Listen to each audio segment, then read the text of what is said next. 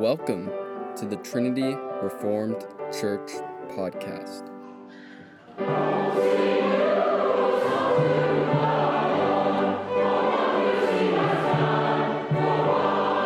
How should Christians remember King George III? As read by the author, Jason Cherry.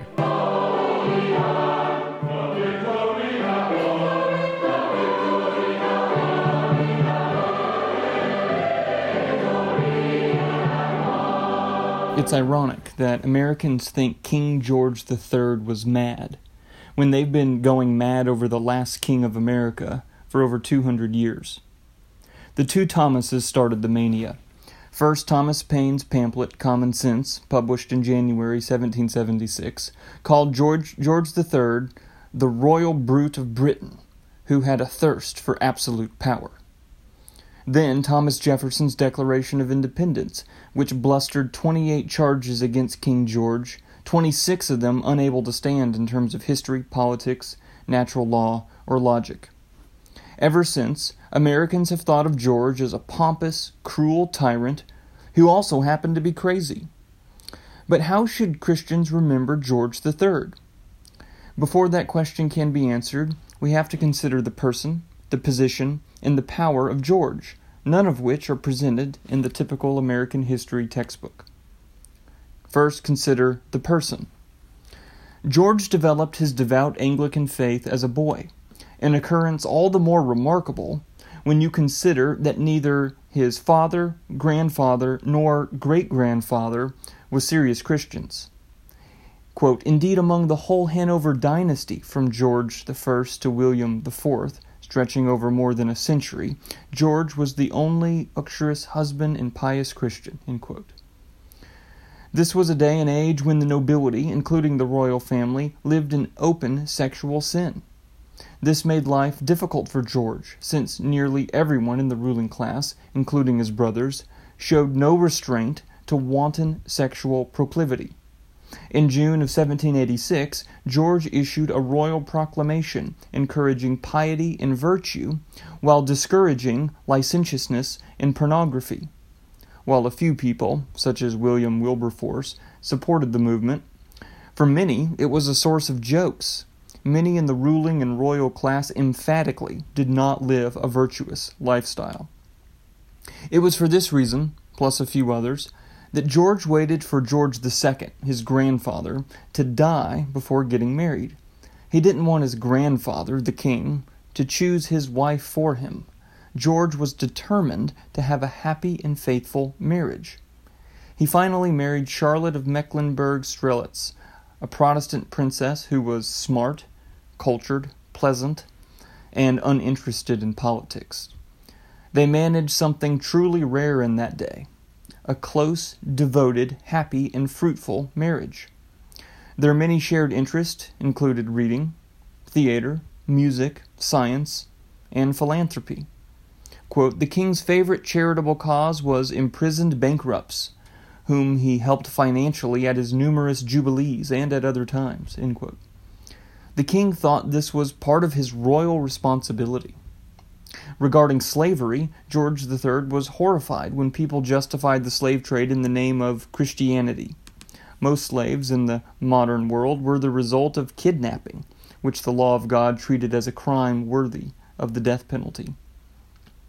George kept a physically grueling schedule, rising at 6 a.m., going to bed at 11 p.m. or midnight, and keeping a full itinerary in between. There were as many as 4 levees a week, sometimes lasting 4 or 5 hours, where George was on his feet the entire time, taking a personal interest in everyone present. He was daily involved in political work, exchanging letters and meeting with the cabinet.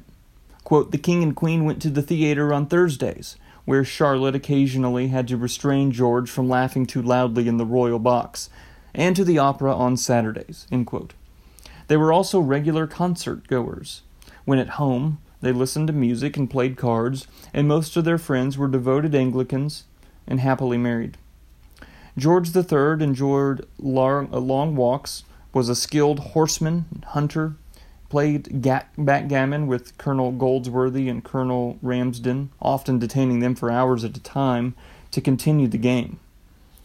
Outside of the strict etiquette of formal settings, the king happily made conversation with the people he met, even regular people. At Buckingham House, George invited intellectuals, musicians, artists, and architects, picking their brains on their areas of expertise. Buckingham House had 5 libraries, open to any scholar who asked to use them, even his political enemies. Now that we've considered the person of King George III, next let's consider the position of King George III. George's reputation is largely shaped by the fact that he filled the monarchy during the American War for Independence. Americans know the argument for the war, articulated in the 1760s by James Otis, then carried forward by Patrick Henry and most notably Thomas Jefferson in the Declaration of Independence. The British Parliament had levied taxes against the colonies that they had no constitutional right to levy. Each colony had its own lawful authorities. In Virginia, the House of Burgesses, for example. And those lawful authorities had the right to tax. The Declaration and Resolves, published in October of 1774 by the Continental Congress, argues, quote, that the foundation of English liberty and of all free government is a right of the people to participate in their legislative council. The English colonists cannot properly be represented in the British Parliament, therefore they are entitled to a free and exclusive power of legislation provincially. End quote. Jefferson's 17th charge in the Declaration of Independence asserts that the colonists cannot be taxed without consent, and the 22nd charge disputes Parliament's ability to legislate for the colonies. Each gets to the heart of the American argument, summarized in the catchy phrase, "No taxation without representation." Now, there are 2 sides to every argument, and this is no different. George admired the British Constitution and was educated deeply in politics. Quote, at the time it was taken for granted that Parliament also had the right to tax Britain's colonies, if necessary. End quote. Going back centuries, the Crown Parliament consensus was that Parliament had the right to legislate for the entire empire, and this was broadly accepted in the early days of the North American colonists. Nevertheless, by the mid-18th century, the American colonists were the freest people on earth. In the king's eyes, the development of the American colonial legislatures didn't nullify Parliament's legal right to tax, and this was also the general view at Westminster. Sir William Blackstone's Commentaries on the Laws of England, used in legal studies on both sides of the pond for centuries, was published in 1765. Blackstone's commentaries convinced George, quote, that the American case for self-government had no standing in English law, end quote. Nevertheless, George showed moments of sympathy for the colonists. For instance, when an early version of the Quartering Act was floated in Parliament, the king thought it violated the colonists' privacy, and the claim at issue was withdrawn. By 1769, the king, the prime minister, the cabinet, a majority of Parliament, the law officers of the Crown, the military, and the bishops of the Church of England agreed about America. Their thought was that there was a small minority in America rabble-rousing, and the resistance would collapse with a show of force. This, perhaps, is where things went wrong for the British government.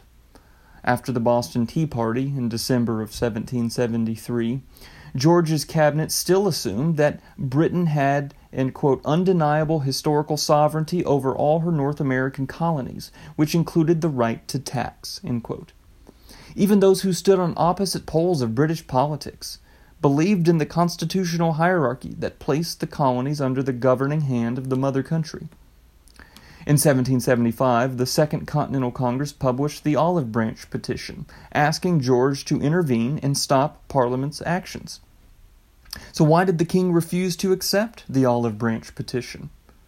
Well, the Olive Branch Petition, as George's lawyers pointed out, asked the king to act against Parliament. But this was the one thing George could not constitutionally do, since he was legally the king in Parliament. The Americans failed to understand that constitutionally, the king was the executive agent for Parliament's authority. Thus, a division between Parliament and Crown was only in the imagination of American protest, rather than the precedent of British law. The Privy Council eventually replied to the Olive Branch petition by saying the colonies were in open and avowed rebellion. Ostensibly, therefore, the War for Independence was because of a constitutional dispute. In truth, quote, the underlying issue was not taxation, or indeed representation. It was about sovereignty, independence, and self-government, end quote. Edmund Burke argued that the policy of Prime Ministers Walpole and Pitt was one of salutary neglect. The colonists, thousands of miles away, were churning out wealth for themselves and England. Why mess with that? So, for 100 years before the War for Independence, the colonists experienced the freedom of self-government. This trained the colonists to desire independence because they had lived in a world of de facto independence for multiple generations. The mistake of the British government, George included, was that they didn't yet have a category to imagine letting a colony break away. They were afraid this would start a trend and upend the entire British Empire, including the lucrative trade economy. The king couldn't imagine a peaceful break that stipulated ongoing trade between the British and the newly formed American nation. Well, why couldn't he imagine such a thing? Well, the typical American thinks it's because George was groomed to be a tyrant. In reality, it was because of his constitutionalism. And that leads us to the third thing we must consider about George III, and that is the power. In Hamilton, an American musical, we see George depicted as a cruel, sinister killer.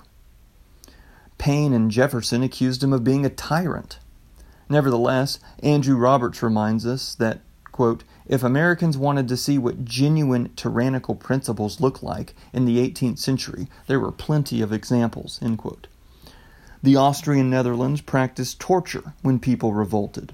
The Spanish brutalized those in New Orleans who wanted to return to French rule. The Spanish also savagely executed Peruvians. The French war against Corsican independence from 1768 to 1770 was a barbarous demonstration of dealing with an uprising.